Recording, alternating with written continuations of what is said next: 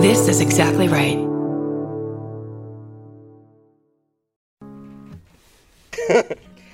Are you leaving or are you on your way back home? Either way, we want to be there. Doesn't matter how much baggage you claim. Give us a time and date, terminal and gate. We want to send you off in style. We want to welcome you back home. Tell us all about it. Were you scared or was it fine? Mouth horn.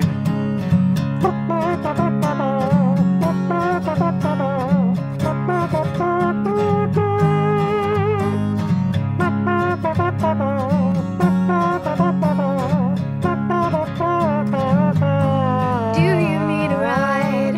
Do you need a ride? Do you need a ride? Do you need a ride? Do you need a ride? Do you need a ride? Do you need a ride? Do you need a ride?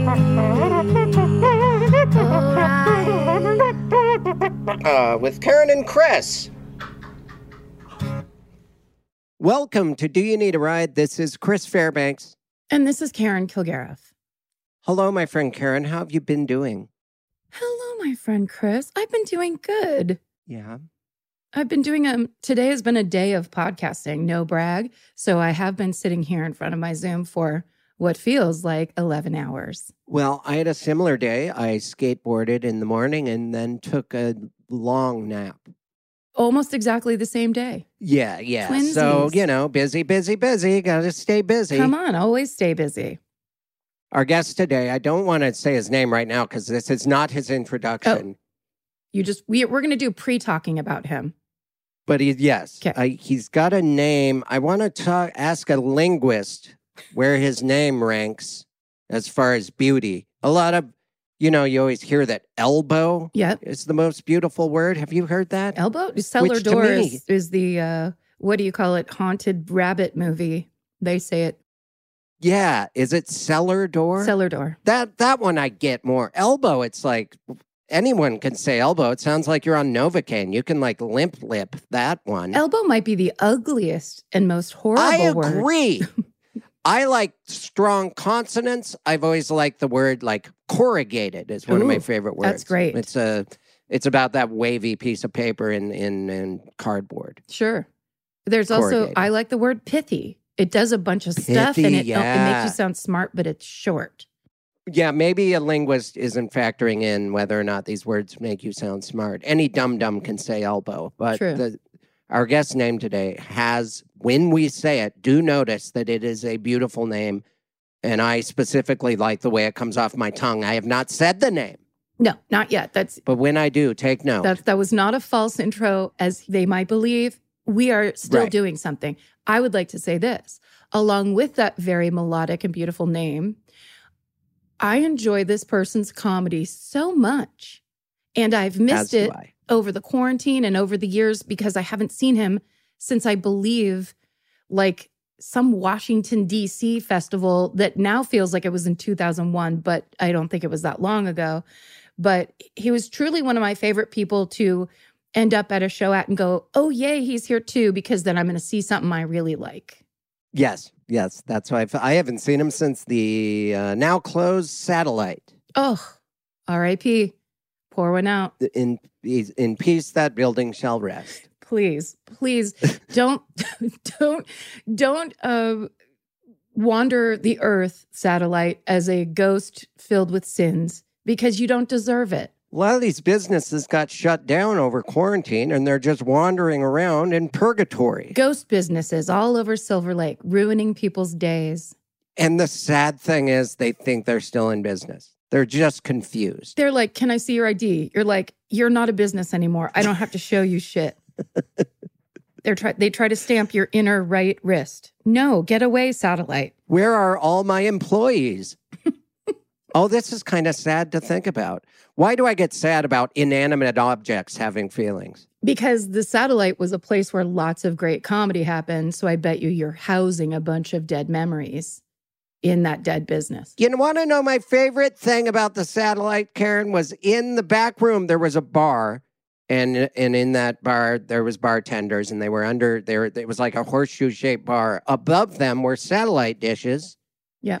Which served as these odd, like acoustically, depending on where you would stand. Like my friend was like, do you want to see something cool? And they were at the other end of the bar, standing under one of these satellite dishes, and they whispered some things, and I could totally hear it.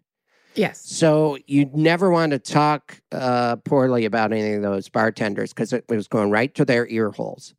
All the employees went down with that business. We've got to introduce him now. It's taken too long. Of course we do. But do notice how beautiful this name is when we say it. Ladies and gentlemen, you've seen him at clubs and colleges all over the country. So many colleges. Truly one of the most innovative, interesting, and hilarious comedians to date. Please welcome the legendary Ian Abramson. Woo! I am released from my silent prison. Wow, thank you. What an amazing intro. That I really appreciate it. Of course. Kind. It's true. So what is this thing? Just kidding. Do you like your name? Do you feel like you? It's a name riddled with soft consonants. Wow. It's got a nice rhythm, a nice cadence, a nice vernacular, a nice rhythm. It's got a jazz-like quality, your name. I have never been told that. But if I'm being honest with you, from time to time, I have thought, I really like my name.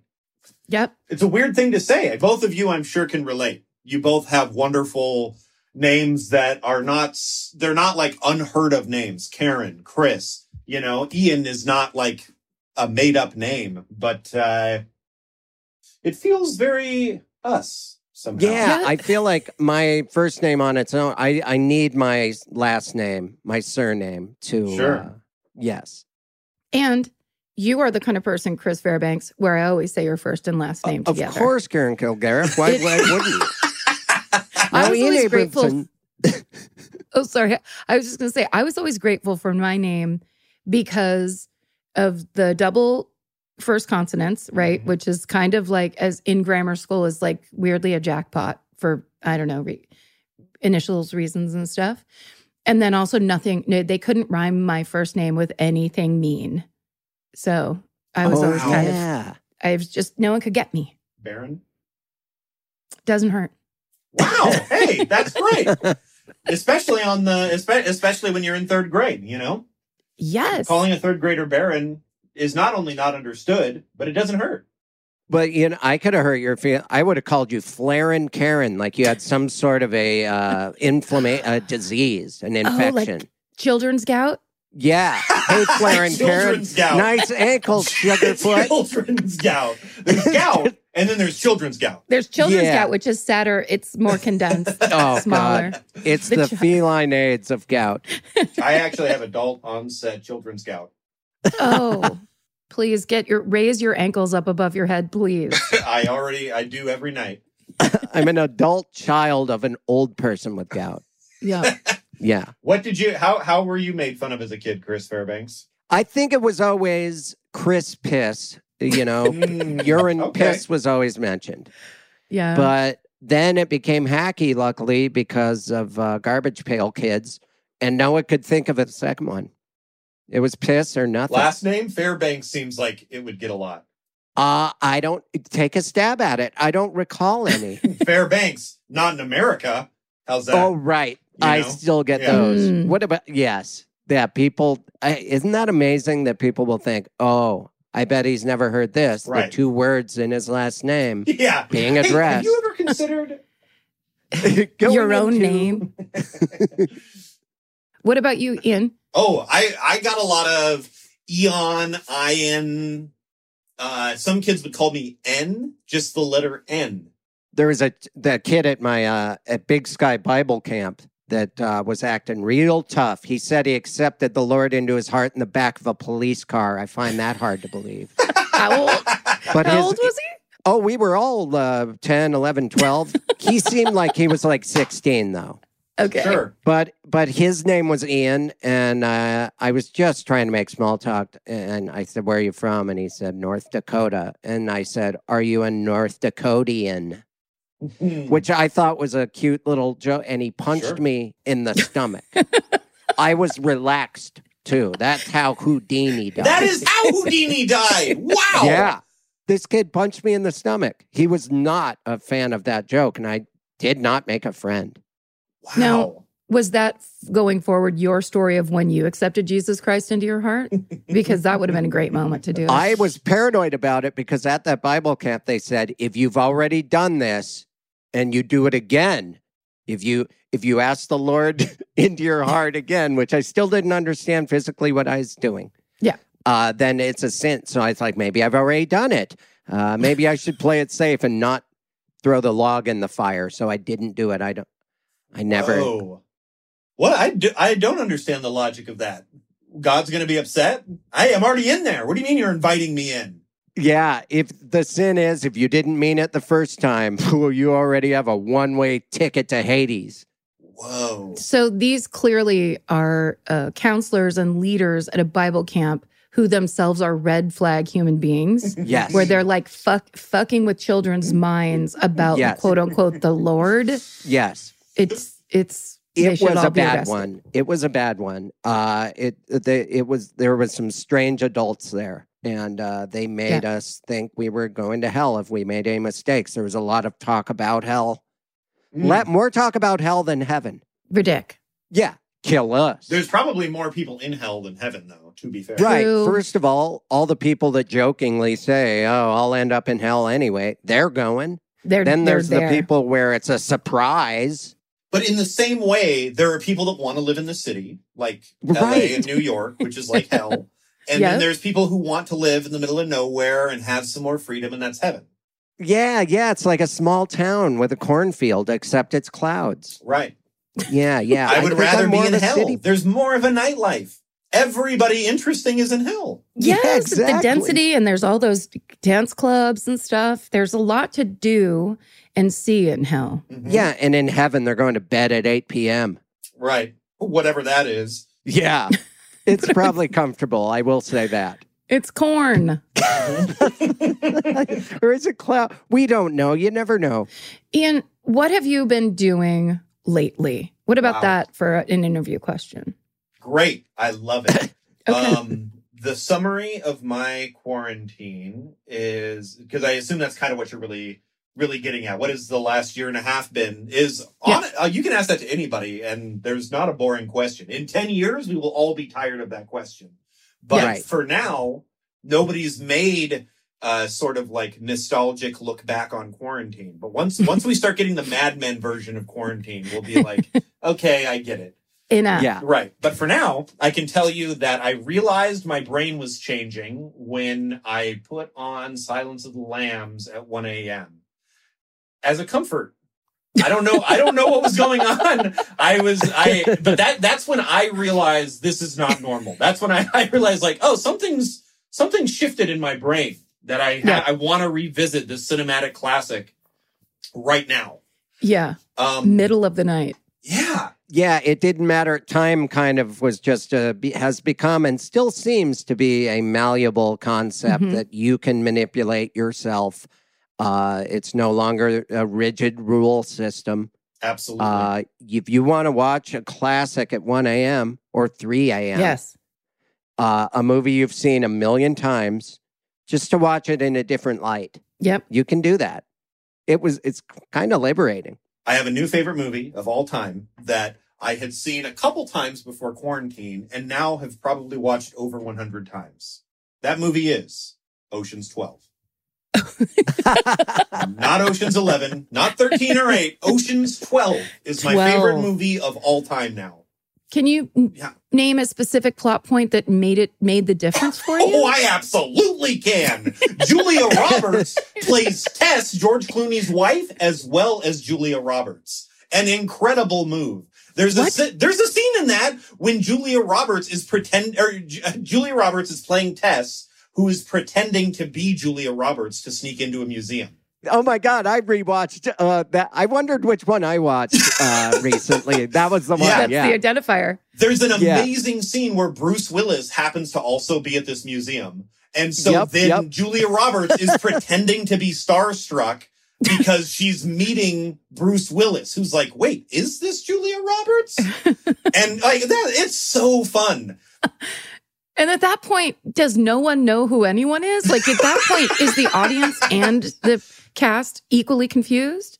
I will say it is a convoluted movie. I will say it is confusing, but I think a great sequel is like a first movie needs to be really tight and perfect. And the second movie can be a little messier, but it just gives you more of what you want. Sure. And that's my theory on sequels, and Ocean's 12 does it great. Wow. Thank you, Steven Soderbergh. So I've been watching a lot of Ocean's 12. I got really into making I got into making things out of cardboard. Yes. Like miniature, like that neighborhood that is above your head? In my office, which is a walk-in closet, which was another quarantine project. It was a storage closet. Then I was like, what if I made this an office?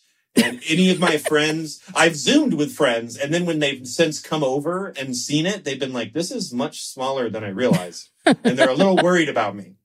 That you're hanging out in a tight. I'm not worried at all. I'm not worried. Oh, thank goodness. Thank goodness. Yeah. But you haven't, I made Mount Rushmore puppets out of cardboard. It's just been a weird time, you know? Yes, it has. I got into miniatures too, Ian. You did? I bought these kits. Yeah. Like, tell me everything. Dollhouse kits. I love them, and I wonder if you love them, especially what you made. I always think of two things when I see these neighborhood miniatures.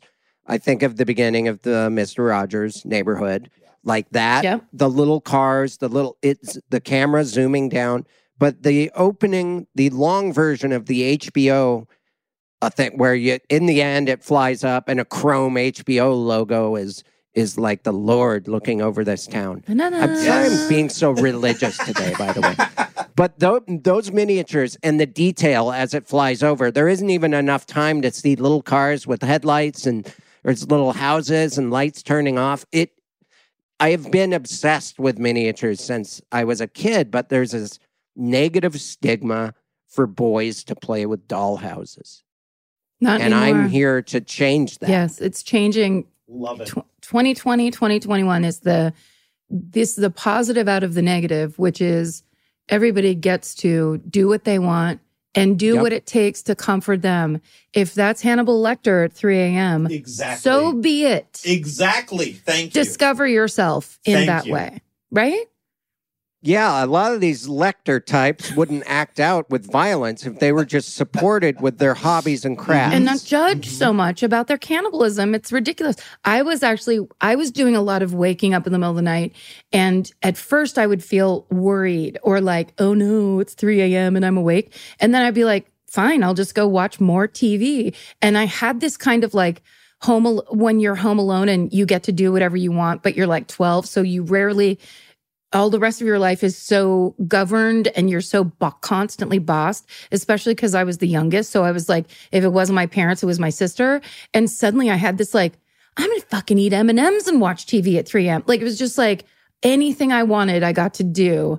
And there was a true joy in that feeling of like, yeah, of course I'm scared. Everything bad is happening outside my door. But in here, it's fucking TV M&Ms time. Absolutely. I've never related to anything more.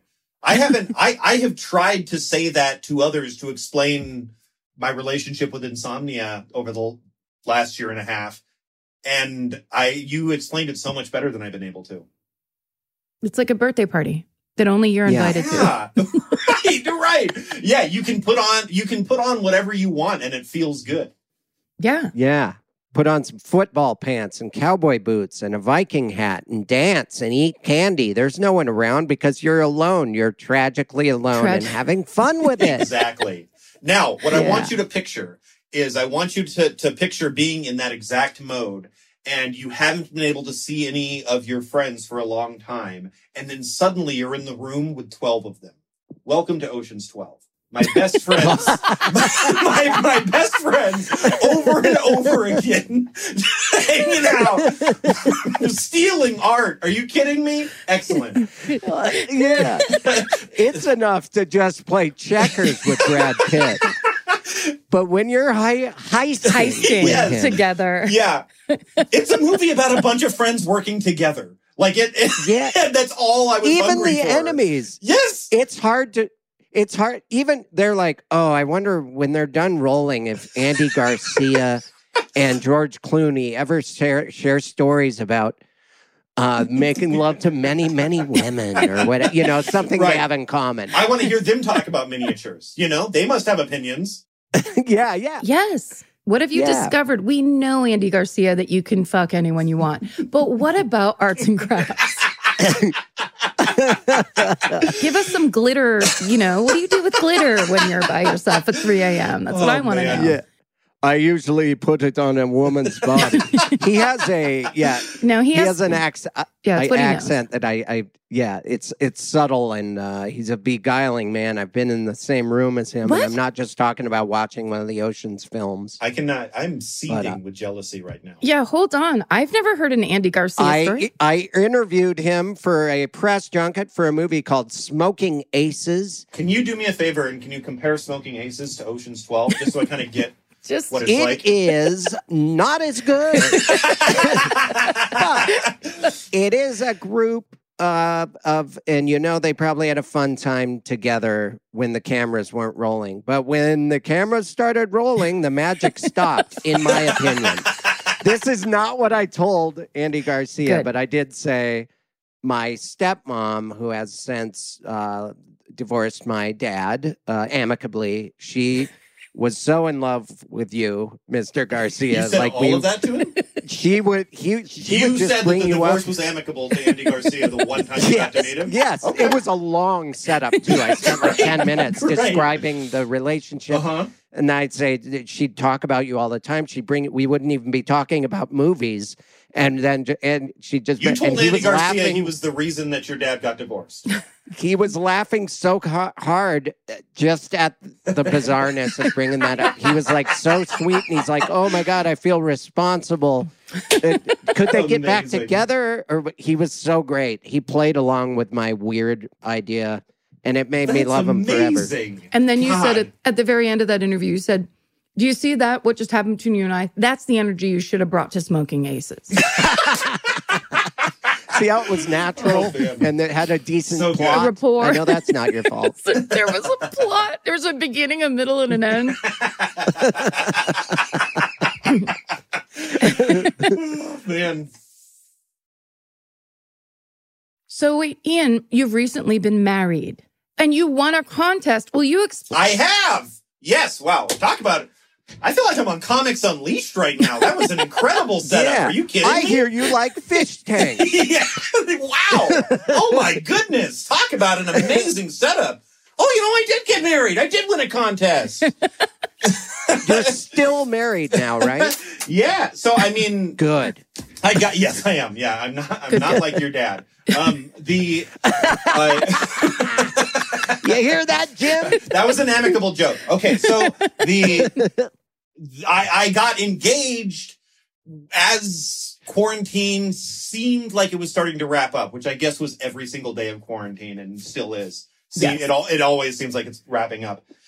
But it was the time when you could start kind of safely going out with a mask, is kind of how it felt. And my wife and I got engaged. And a month or two went by and we were planning a wedding for March.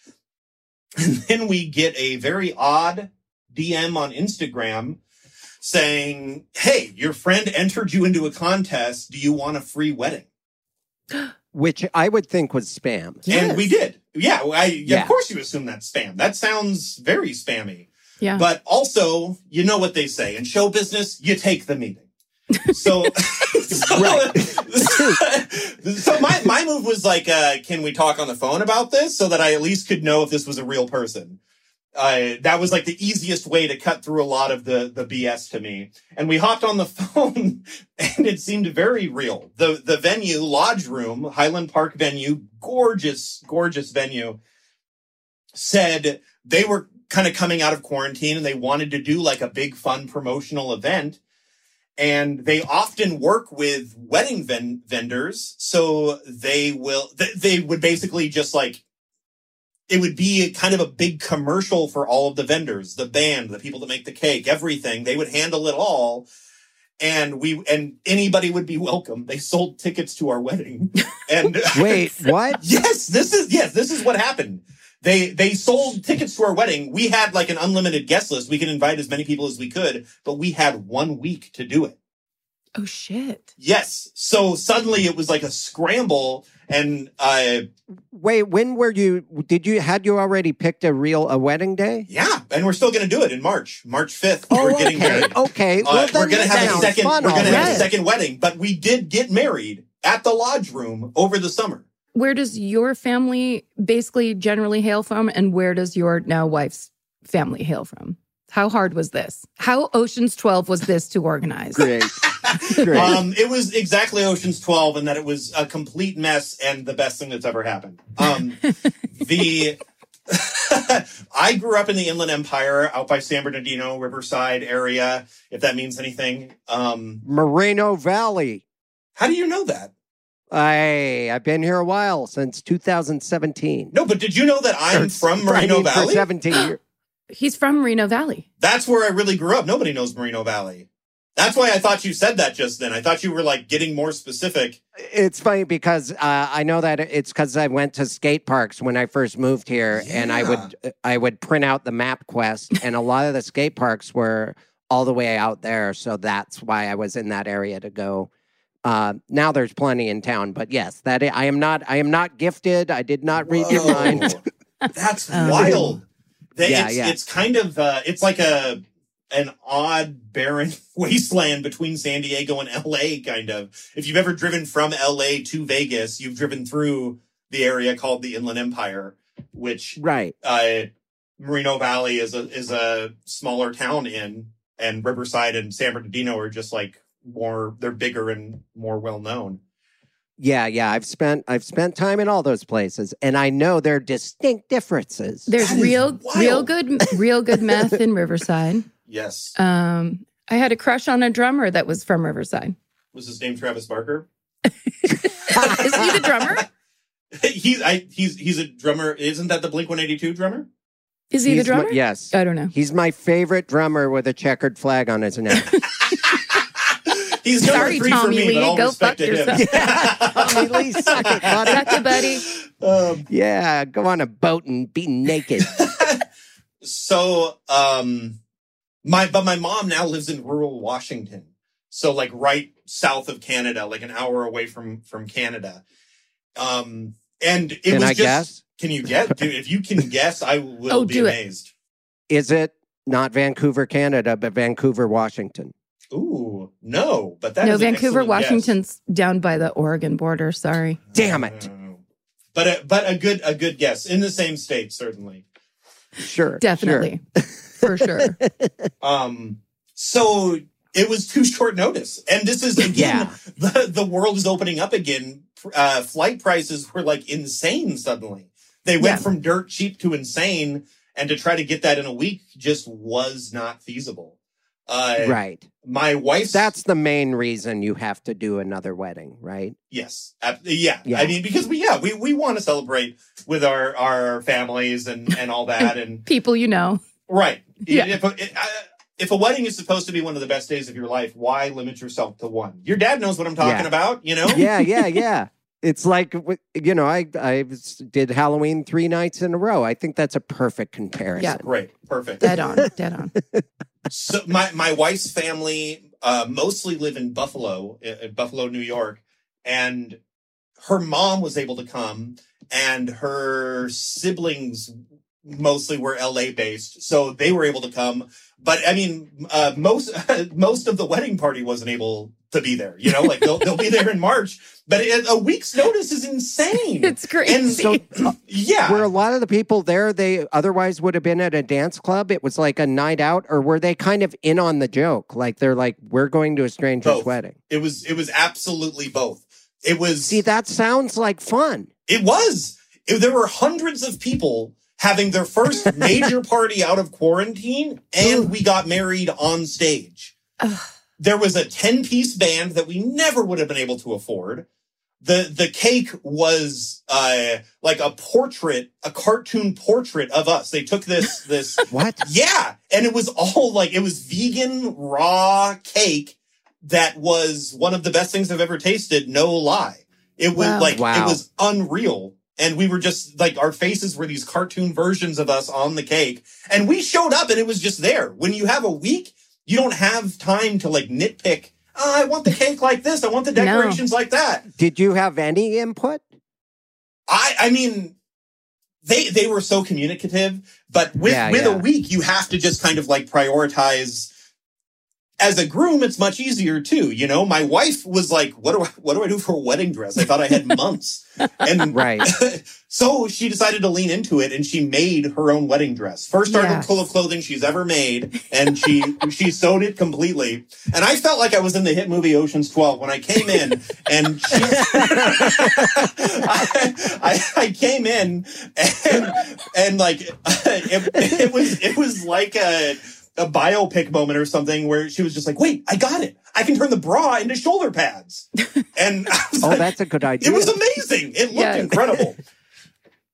I love so this. Yeah. I love this. This is almost like it's the perfect thing to go along with the craziness that we all felt in quarantine, in, January 6th, all the realities that were like kind of denting all of our previous, like, this is the way things are supposed to be, which all got kind of swept away in quarantine and in the pandemic. And then basically you guys came out on a wave of like, yeah, nothing's real. Like, eating raw wedding cake. And we love it. It's so good. Other than the band, like, what was the best part? The officiant was incredible. I met the officiant that day. Shout out to Jason. He killed it. Wow. He had asked us for some personal stories that he, I do comedy. I know what good public speaking looks like. He was 10 out of 10. Excellent. Wow. Funny, heartfelt. It was, you lower your expectations a bit when you're having a wedding in the week, and he exceeded them by so far. It was amazing. Do you think people there that didn't know him, didn't know you guys, do you think they cried? Yeah, they did. Yes. People were coming up to crying? us. Absolutely. I love it. It felt like a rock concert. There was literally a band. There were fog machines and lights. It's an amazing music venue that was fully orchestrated for us. They named drinks after us. My wife plays the harp, and so she had like the punk harpist or something like that. I had the Studs Terkel. And it was just like, this is amazing. It feels like a dream even saying this out loud to you, honestly. It's so good. Cool. And when do you have your boring wedding? That's so funny you say that, because the people that say yes, we were not the first people that they asked, by the way. Part of the reason that we had a week is because so many other people were like, a wedding special, we don't want to be rushed into it like just because it's free. And we were like, hell yeah, I'll take it all. This is amazing. Yes. And so we're planning March 5th wedding. It's going to be big and weird in Death Valley, and we're excited about it. Nice. Oh, that's cool. So you're doing it out in the desert. That's still cool. Yes. But it's the opposite of what you just did. Do you think you could loop Jason back in at least to officiate? Yeah. Okay, Chris Gethard is going to be officiating our wedding. Oh, wow! Wonderful man, great comedian, and just that perfect. He's that perfect mix of absurdity and sweet that we want for something like that. Yeah, and he's someone terrific. You actually know. Yes, exactly. Yes, right. Yeah, as opposed to Jason, who happened to knock it out of the park, but could have totally beefed it. Yes. And did you know when they said you won a contest, did they tell you who submitted you or signed you up for it, and you knew who that was? And because that would bring me some comfort. Yeah. So our friend Suzanne, a month or two before that, had Lodge Room just posted like, "Hey, we want to give away a wedding. Do you guys know anybody that's engaged?" And all Suzanne wrote was something like she tagged Risa, my wife, and was like, "Hey, this sounds interesting, don't you think?" And that was it. Yeah. Suzanne didn't think about it again. Risa didn't think about it again. The next time it was thought about was when we were on the phone with the lodge room. I think there's really something to be said, though, as a person who has gone through a wedding and the planning of it and the stress of it and all the things that get built up around it.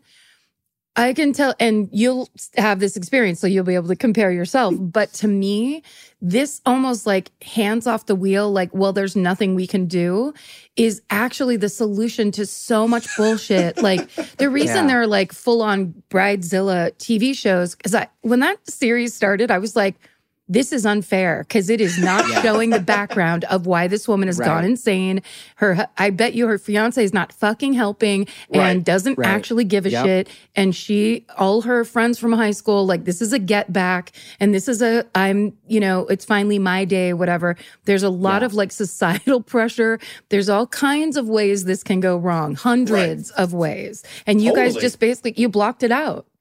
Yeah. And you weren't screaming at each other about napkins. Yeah, it was totally. Just laughing your asses off. And like, I mean, it's so good. Oh, I want to have oh, that's so great. I love it. Who was the person from Instagram or the lodge room or whoever that planned this? Like, do you know whose idea it was ultimately? The owner. This guy, Dalton, is like the kind of booker owner. I think he and his family run the venue. And the way the process went, because even on a phone call, this feels so crazy that you still have to, like, is this real? So the next day we go to the venue and meet him face to face. And he's like, no, really, we're going to do this. We'll take care of it all. And we're like, all right. And at that point, there's not enough time to question it. You just had, like, at that point, you're just going along with it. Yeah.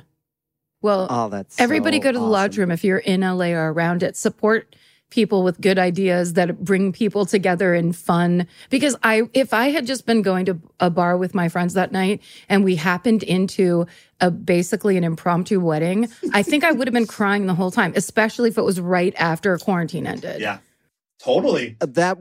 Everyone loves a wedding that isn't theirs. Yes. And so all those people were so excited, and then you kind of had the element of being at a wedding that isn't yours, except you're on the cake.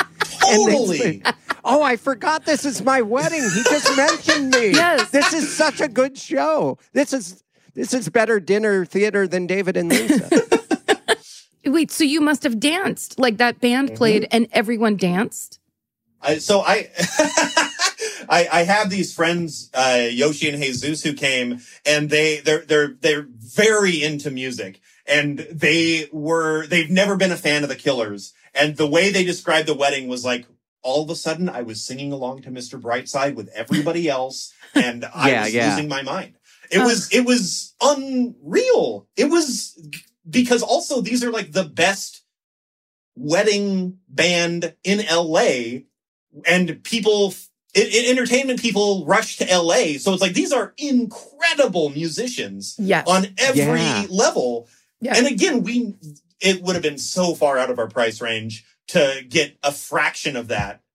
They were just playing all the hits. I walked in on the rehearsal and they were like, okay, now let's do the 90s pop medley. And I was like, okay, this is what the night's going to be. This is, they can go decade by decade and just play the hits. They know it all.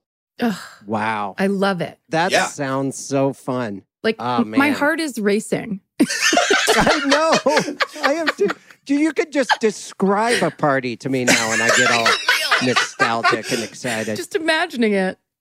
One of the hardest parts about a wedding is the guest list too, because you want as many people to come, but you have to pay for every single person. And so there comes a point where you're like, oh man, I don't know how to, it gets hard to figure out who to invite. And this was a free-for-all. Everybody come out. I could literally post on Twitter, if you want to come to my wedding, use this code. You know, like, that was all they had to do. So what that meant was people from all corners of my life. Do you know what I mean? Yeah. Like from people that I knew as a toddler, in high school, in college. I worked in summer camps. I went to Chicago to start being a comedian. Like truly every walk of life. That must be what it's like to die. You look out and you're just like, there's fog machines, there's lights, and you're seeing a little bit of everybody. And it's like, well, have fun. Goodbye. You mean hell, not heaven, right? I don't know the difference. Yeah. This is non-secular or secular.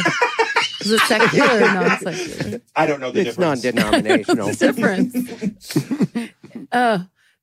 I love this story. It's so good. Who was the weirdest person that showed up that, like, you got a couple of those? It's impossible to, my wonderful ex-girlfriend from college showed up, and it was like, and she had messaged beforehand very sweetly and was like, hey, is this cool? And I was like, absolutely. It was wonderful.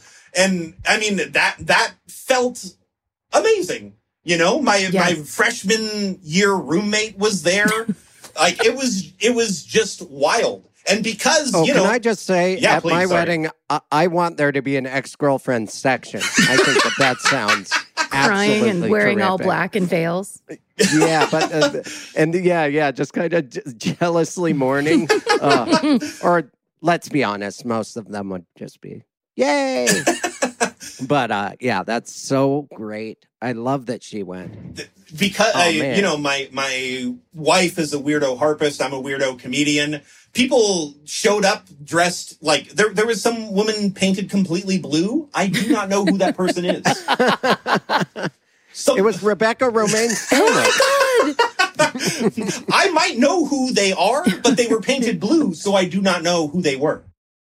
That's what they were doing all quarantine long, where they're like, you know what? I don't have insomnia. What I like to do is body paint.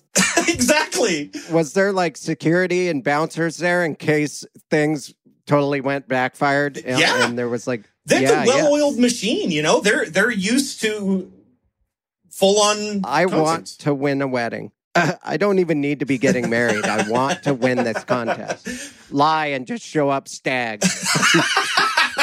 Well, guys, I got stood up. Yeah, sorry. Let's We're dance. still doing the thing, right? Let's dance and eat raw cake. The immortal words of Kevin Bacon. Let's dance. That's so great. Exciting. Did Gary Busey go? Are you friends with him? I got to meet him very briefly. I've met him. Really? This is my Andy Garcia story. I told him about your dad's divorce. I got to do. He did like a kind of fake court show, and I got to be the post-interview person on the court show. Isn't it called Gary Busey Pet Court? Yes. Judge? Yeah. Pet Judge. This one you did know beforehand. This is not like Moreno Valley, right? Yes. Okay. Yes. This would be a little too weird. But it's on so Amazon. For sure. Yeah. It's fun. It's great. You're like the Doug Llewellyn. Yes. Yeah. Yes. Nice. That's the name. Had a great time. He was incredibly nice, but also those were very long days for him. So he understandably kind of was like, hello, great to meet everybody. If I don't pace myself, he's an older gentleman, you know? He had to take his own space and stuff. But he was very nice. That's so cool. Well, and also he's like an icon. So I think other people don't understand how much they have to deal with as a person where it's like, no one's going to let Gary Busey pass them by without going, no way, and doing a thing. And after 10 of those, your Gary Buseys don't want to do it anymore, very understandably, and they have to. So, yeah. Didn't he win an Oscar for the Buddy Holly movie he did? Or he was nominated, I know that. Should I check? Yeah, check, please. I think that's because we all know him now as being like this kind of crazy character, but he was nominated, did not win. But he did win the New Generation Award from the Los Angeles Film Critics Association for the Buddy Holly story. Yes, and the MTV Music Awards Best Kiss. Best Kiss. I don't know. Of course. Buddy Holly in his glasses. Best kiss. There is that weird scene in that movie where he makes out with his glasses. It was... I'm just cleaning the lenses. It was innovative. In. Innovative at the time. Yeah. Oh, actually, you know what, Ian, I wanted to tell you is The first time, and Chris, I think you and I did this show together, but the first time I did a Zoom comedy show, I could not stop thinking about your old show. Now I can't remember what the name of it was. 7 Minutes in Purgatory. 7 Minutes in Purgatory. So Ian used to have this show where it was a comedy show. Like the time I did it, it was at the DC Improv. And so there's a full, like a sold out room of comedy audience that are there. You're in a side room, you cannot hear the audience, and you don't know what they're doing, and you have to do your set to a camera. And that's every Zoom show, yeah. It's literally, you are a visionary, and you thought of the thing 7 years before it. I invented Corona. Why did you do this to us? But I mean, didn't you think of that, Chris, where it's like, you're just sitting there trying to make these jokes. There is eventually they got it so that you could hear laughter or people were trying to refine it. But in those early days, I was like, this is even Ian Abramson's bit. It's not fair that everyone else is stealing it from him. And yeah, there's no payoff later where you get to see that audience edited with you in a closet. Yes. Like you just never know if you ate it or not. No. And you think about it for 3 days. It's in the same room with a bed that you just performed in. Yeah. That's on Comedy Central, right? Like someone could go to comedycentral.com and it was a watch digital those. series. Yeah. All the episodes are on YouTube, and for sure, 7 Minutes in Purgatory. Everyone will appreciate it more. It was very much ahead of its time. Yes, it was. Quite literally. By total accident. I didn't realize how, because when we went to do it, I mean, first of all, it was when I was doing a music act. So I was so grateful because I'm like, oh, great. I don't have to just stand in there by myself. Even doing it with another person and just like we're just singing songs, it was like the shame and self-loathing. I felt literally 7 seconds in. I was just like, I can't. This is horrible. Horrible. And you know what you're getting into. It wasn't like it wasn't snuck up on you. It wasn't a surprise wedding at all. Exactly. At all. I mean, it never got normal for me, and I did it every single time. You know? You know what have made it even worse for you? If you did your dog shock collar bit. Ian has this bit where he puts on, and I've put on one of those, it was from the 80s, but there was 2 electrodes on it, and you put it on your neck. And me and my friends just took turns barking, and it hurt so bad that my friend never let his parents use it on his dogs again. It was like inhumanely painful. But Ian puts one on and gives someone in the audience a remote, right? Mm-hmm. And then just does a bunch of one-liners, and it's like, if you don't like one of the jokes, give me a shot. And the time we did it at the Satellite, that person was a little trigger happy. And I remember there's no way, either he's the most amazing actor ever, or it's on a low setting, or he's getting shocked and not. I just imagine being in that 7 Minutes in Purgatory on that show and also getting shocked. And you don't even know, you can't even see the audience. You don't even get the payoff. That would have made it even worse. Yeah, it turns out handing the remote to a drunk audience member often wouldn't go great. But that was part of the fun, right? If you're being like, hey, electrocute you really me. You were getting shocked, and it did hurt, right? Oh, yeah. Yeah. The pain would last for a second. And think of like getting shocked a little bit, where it's just like one brief moment of like, oh my God. And then it fades pretty quick. But I for like, anytime I would do it for like the next 2 hours, I was so on edge. My body was acting like I'd been electrified because I had been. Well, I know with a lot of people, it's like a therapy. Even to this day, I have friends that have taken shock therapy. They still do it. Like really? They're just better at it now, maybe. Yeah. But I wonder if you had I wonder if you're a better person for it, is what I'm saying. Well, you definitely, I think, taught some people. It's like, imagine if you were on a date and your date was handed that remote and then you just watched as they shocked the fuck out of someone, where you're just like, anyway, it was great to meet you. Think that was such a good show. Yeah, let's talk to you later. And then just fucking book it to your car. Truly run away. Oh, man. That's wild. Did you do the joke and then they shock you? Or would they sometimes do it while you were speaking? I never saw this. It was totally, yeah. So the idea, I would say, is like, I'm trying to train myself to be a better comedian. I thought, how did I train my dog? So I'm going to wear his shock collar and I'll give you the remote. If you don't like a joke, shock me so that I learn not to do that joke. And without fail, it would almost always go like this. I would tell one joke and they wouldn't shock me. And the second joke would almost always get a shock because by that point, they had to know if they could really shock me. Yeah. And then during the setup of the third joke, they had to tell if I was faking it. And so they would like be like, wait, does this really work? And then at that point it became, are they a good person or a bad person? Yes. And it would go one of two ways. Fuck. And did you ever do that bit where someone just you couldn't even get through a joke because they were just shocking you the whole time? Yeah. And I would be like shaking, like, you realize I'm literally being electrocuted, right? And and like it wasn't on like the highest setting and it's designed for dogs, but it did legitimately hurt. Oh my God. Oh my God. That's the best. So then while you're being hurt and trying to reason with this person, people are laughing harder and harder at the entire situation. It's such a good bit. It's so a funny. Stunt. It's like a physical stunt. I love your comedy anyway. Very good. Yes, me too. Yeah, but bits like that where there's an intensity because you know something's going to happen and you set it up ahead of time. And then on top of that, you're just doing stand-up. And it's a great time to do all your throwaway one-liner bits that you like that maybe usually get like Exactly. I have so many puns and everything that I've always loved and they get a groan.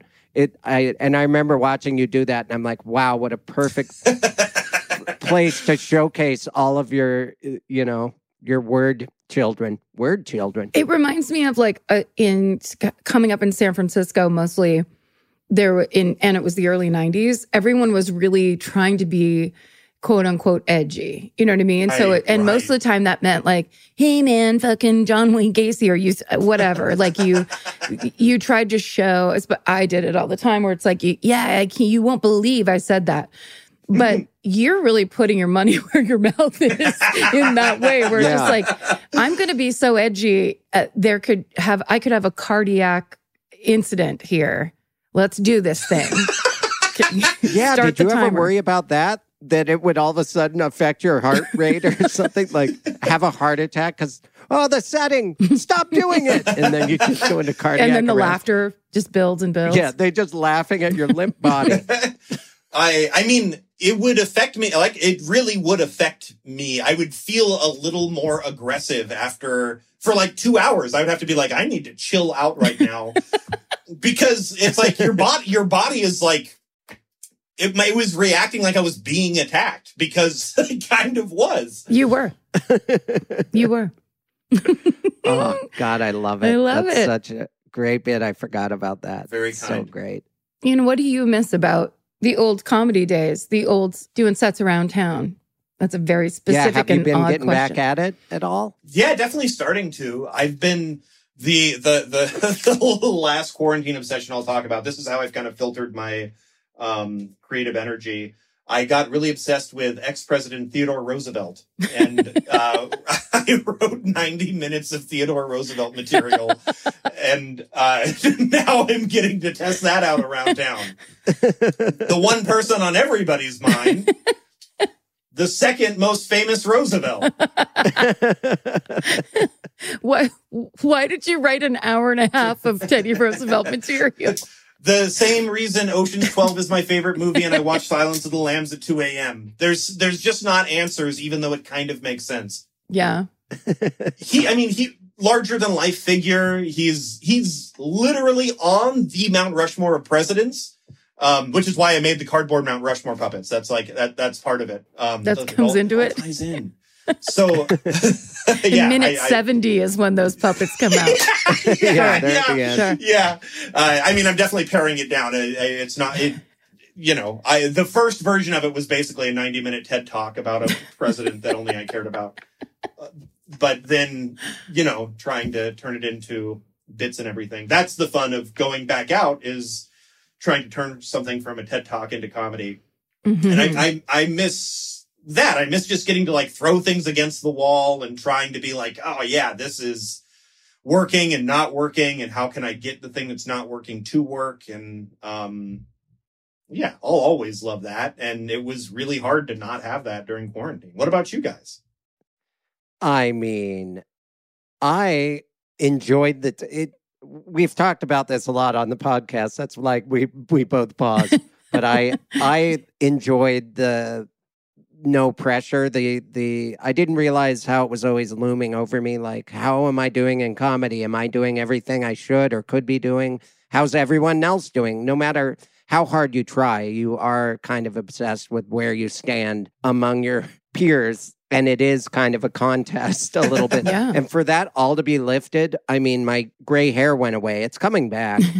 But yeah, I thoroughly enjoyed the time off, and I'm having trouble fully diving back in. Like I've been doing shows, but I enjoyed not doing it. It was great. I felt like a 17-year-old. I just wasn't worried about things. Totally.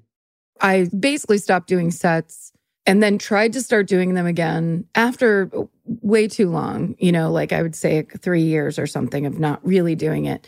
Mm-hmm. The thing is, and this has happened to me before in the past, of when I stop entirely, I truly just do not believe I can do it anymore. Like the thing I do in my own brain is unbelievable, where it's like, this is something I've been doing since I was 20 years old. It's crazy. And it's like, you didn't forget how, but what it is the time.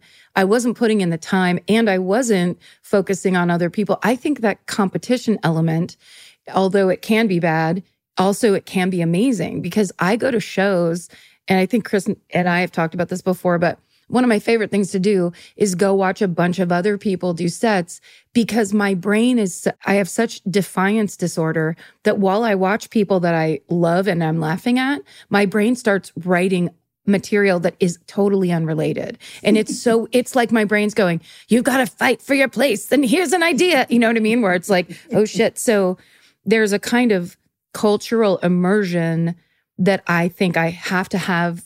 You know what I mean? But as like a now middle-aged woman, I just don't want to have to do that. Like, I want to see my friends and see the people I really love. But ultimately, it's a young man and woman and person's game. So like, it's like, don't go. I just started getting that thing of like, you kind of have to, it's like, let it go. You can always like do a set if you want to, but ultimately, the part that I really love about comedy is that beginning. How do you take a TED Talk and turn it into an actual bit?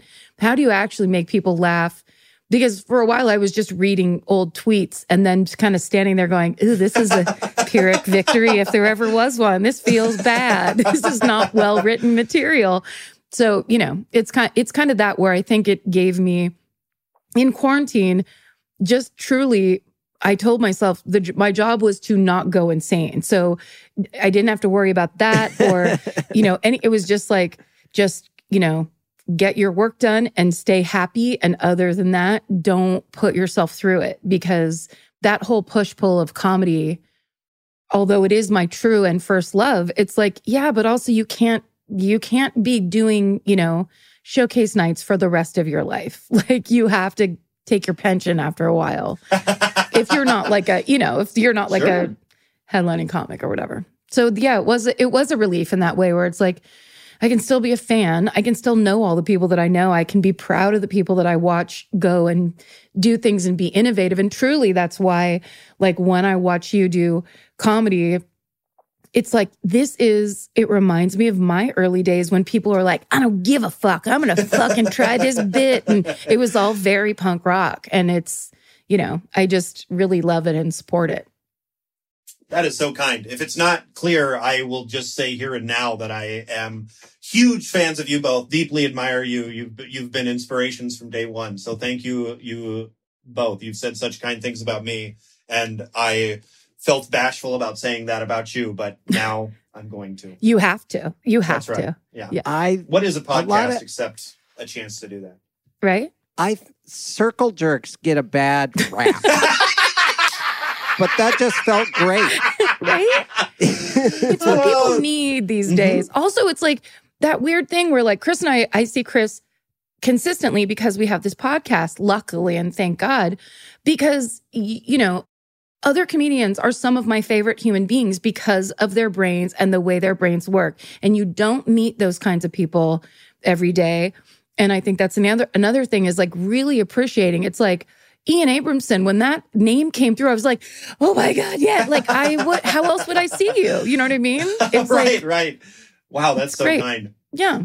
Yeah, there really is kind of a special community. And I feel like quarantine was freeing for so many people rather than making us all cynical. Things got so bad for everybody, for literally every single person, that it was kind of like, well, if that's the baseline, I'm doing pretty good. Yeah.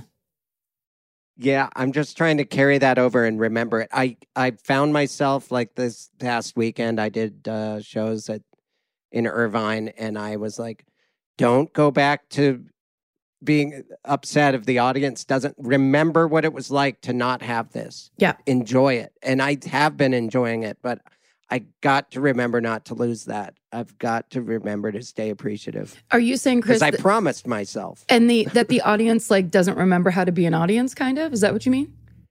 Oh, I sometimes, if an audience isn't acting the way I want to, I was getting impatient with crowds. Yeah. And I promised myself I wouldn't do that when I didn't have access to that. I'm like, okay, I miss it. I'm going to even appreciate the most drunk and heckly crowd that is anti-vaxxer or whatever. I don't care where I'm at. I've got to appreciate this. And so far I have felt like I'm appreciating it more than before this thing happened. But I got to hold on to that because... Do you think the sets are going better because you have that energy?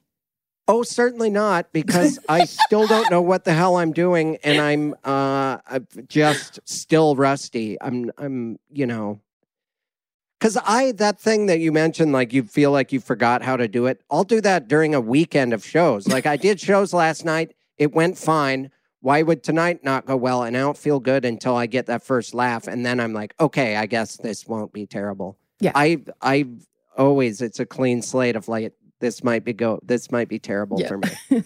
I'm always able to put myself there, and I shouldn't, but I do. I did a show last week, and the first half of my set was like tried and true material that I was just like, let me just take out some of the old hits, And of course, that felt so much weirder than the second half of my set, which was brand new Theodore Roosevelt stuff, because it was like it felt like driving a tractor. Where I was like, wait, I've driven a car and I kind of know what this is like, but there's some weird stuff here that I don't understand what's happening anymore. And then the second half, I was like, okay, now I'm just walking around. I get this. What's your favorite fact about Theodore Roosevelt that you... I'll tell you. You've spun into comedy gold. I will tell you. One of Theodore Roosevelt's... if you look at a top 10 list, there will be something about how much he loved animals and hunting. He founded the national parks. But the way that this love started, he was a little boy and he went to the store and got obsessed with a dead seal. They were selling a dead seal and he went back for days to be like, hey, could I get the dead seal? For days. And eventually they gave him just the head. No. And he took, go to Wikipedia, Control F the word seal, and it will be confirmed. The craziest, the reason I've had so much fun with this is like that particular fact is not on top 10 lists. How is that not the thing we're all talking about? This is one of the greatest presidents ever, and he carried a seal head home. Oh, and did it talk about his relationship or what he did with this disembodied seal head, or what was his goal? To get into taxidermy? What first of all, you honestly just nailed it, because he did get really into taxidermy, and he became obsessed with taxidermy. But also, the reason that the way he would use his taxidermy is he tried to open up a little museum with his cousins, and the seal head was like the big display. Yeah, that's behind a velvet rope. Right. Yes. Yeah, he would like capture bugs and it'd be like, oh, I'm sure showing his parents like, oh, very cute, Teddy. You got some bugs. And is that a monster head? What is this? Is not a creature we see every day. We don't have the internet to know what a seal even really is. But here is the rotting head of an animal. Okay. I am seeing, Ian, an Adult Swim animated series when you get all these things together. That's just like almost like a true crime documentary, but about Teddy Roosevelt and all the things about him that are disturbing, to say the least. Totally. Another fun fact. Wasn't he shot during a speech too, and finished the speech or did some push-ups at the end? I cannot believe you just said this. Again, I feel like I'm on Comics Unleashed right now. Because I was about to say, let me give you one more fun fact, and it tied into that. My favorite part of this has been taking these big things. You know that Teddy Roosevelt, right as he was about to give a speech, was shot in the stomach. And he gave the speech, and the speech was like an hour and a half. He spoke for an hour and a half as he was bleeding, and the crowd knew that he was bleeding, but his whole thing was like, I'm a manly badass. So that added to it. But what nobody asks about is the man that shot him. So I did a bunch of original research. I went through like university archives, and I ended up finding handwritten letters that have never been transcribed that the guy that shot Teddy Roosevelt wrote after being put in an asylum to the doctor, being like, I'm not crazy. Yes, I saw a ghost that told me to kill Teddy Roosevelt, but I'm normal. Let me out. And it's like, it's a man's actual writing. And it's like... And he said a ghost told him to do it? More specifically, the way that this is why it feels a bit like a TED Talk, and I apologize. Teddy Roosevelt became president because he was vice president, and William McKinley was assassinated. And this guy, John F. Schrank, said that William McKinley came to him in a dream and was like, if you don't kill Teddy Roosevelt, the world will end. And so he was like, well, I guess I got to go kill Teddy Roosevelt. Yeah, it's like a civic duty at that point. Yeah. Right? It's a global duty. Yeah. Yeah. It is a universal duty obligation. Or duty. So do you ever lay into your 90-minute presentation any kind of you're getting shot element?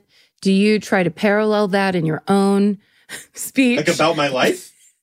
Well, that you're doing a 90-minute speech. Oh. So at some point, don't you think you should also get shot? So that it opens with the gunshot. Oh, okay, great. Okay. Yes, right. yes. Yeah. No, please. Just want to pitch. Just want to get it out there. I love this. We're getting so much work. I'm going to give this gun to someone in the audience. If you don't like a joke, shoot me square in the stomach.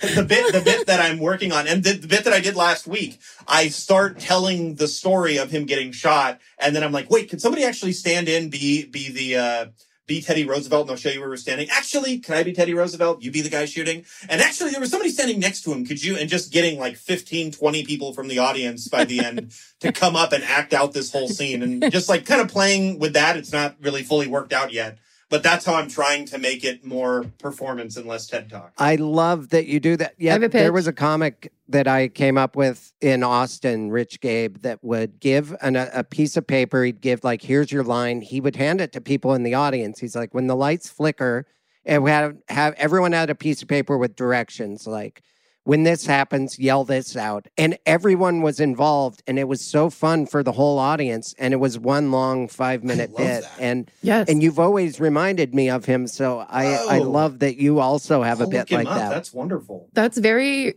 Ron Lynchy too. That very kind of like, we're all in this together.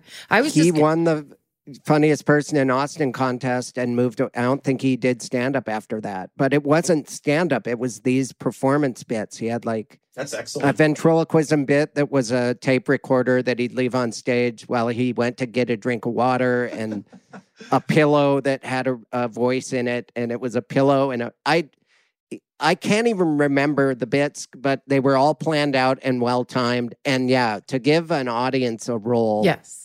Or a line, or to get them on stage with you. Everyone loves that. I love seeing that, and I've never had an idea like that. I'm jealous.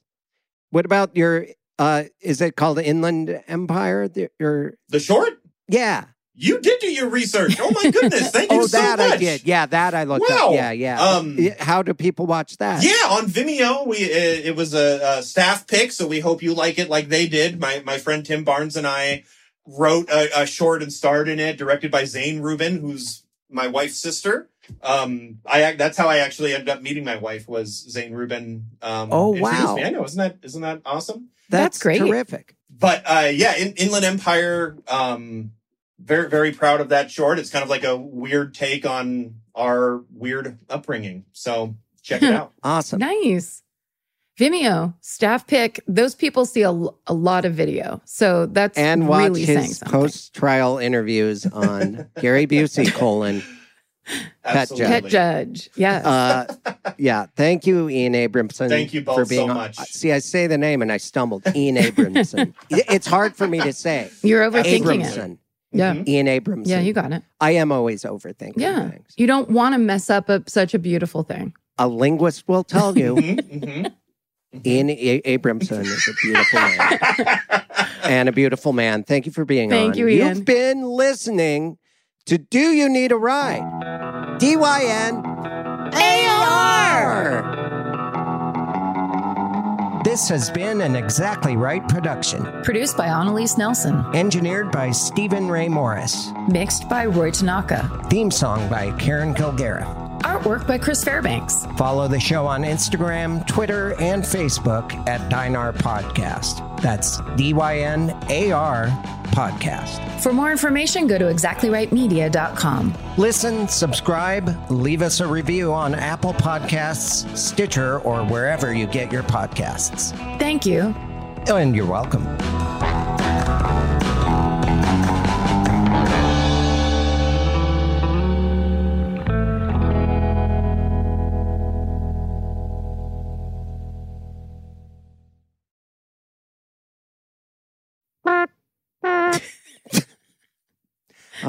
Sometimes I can't remember if I honked last time.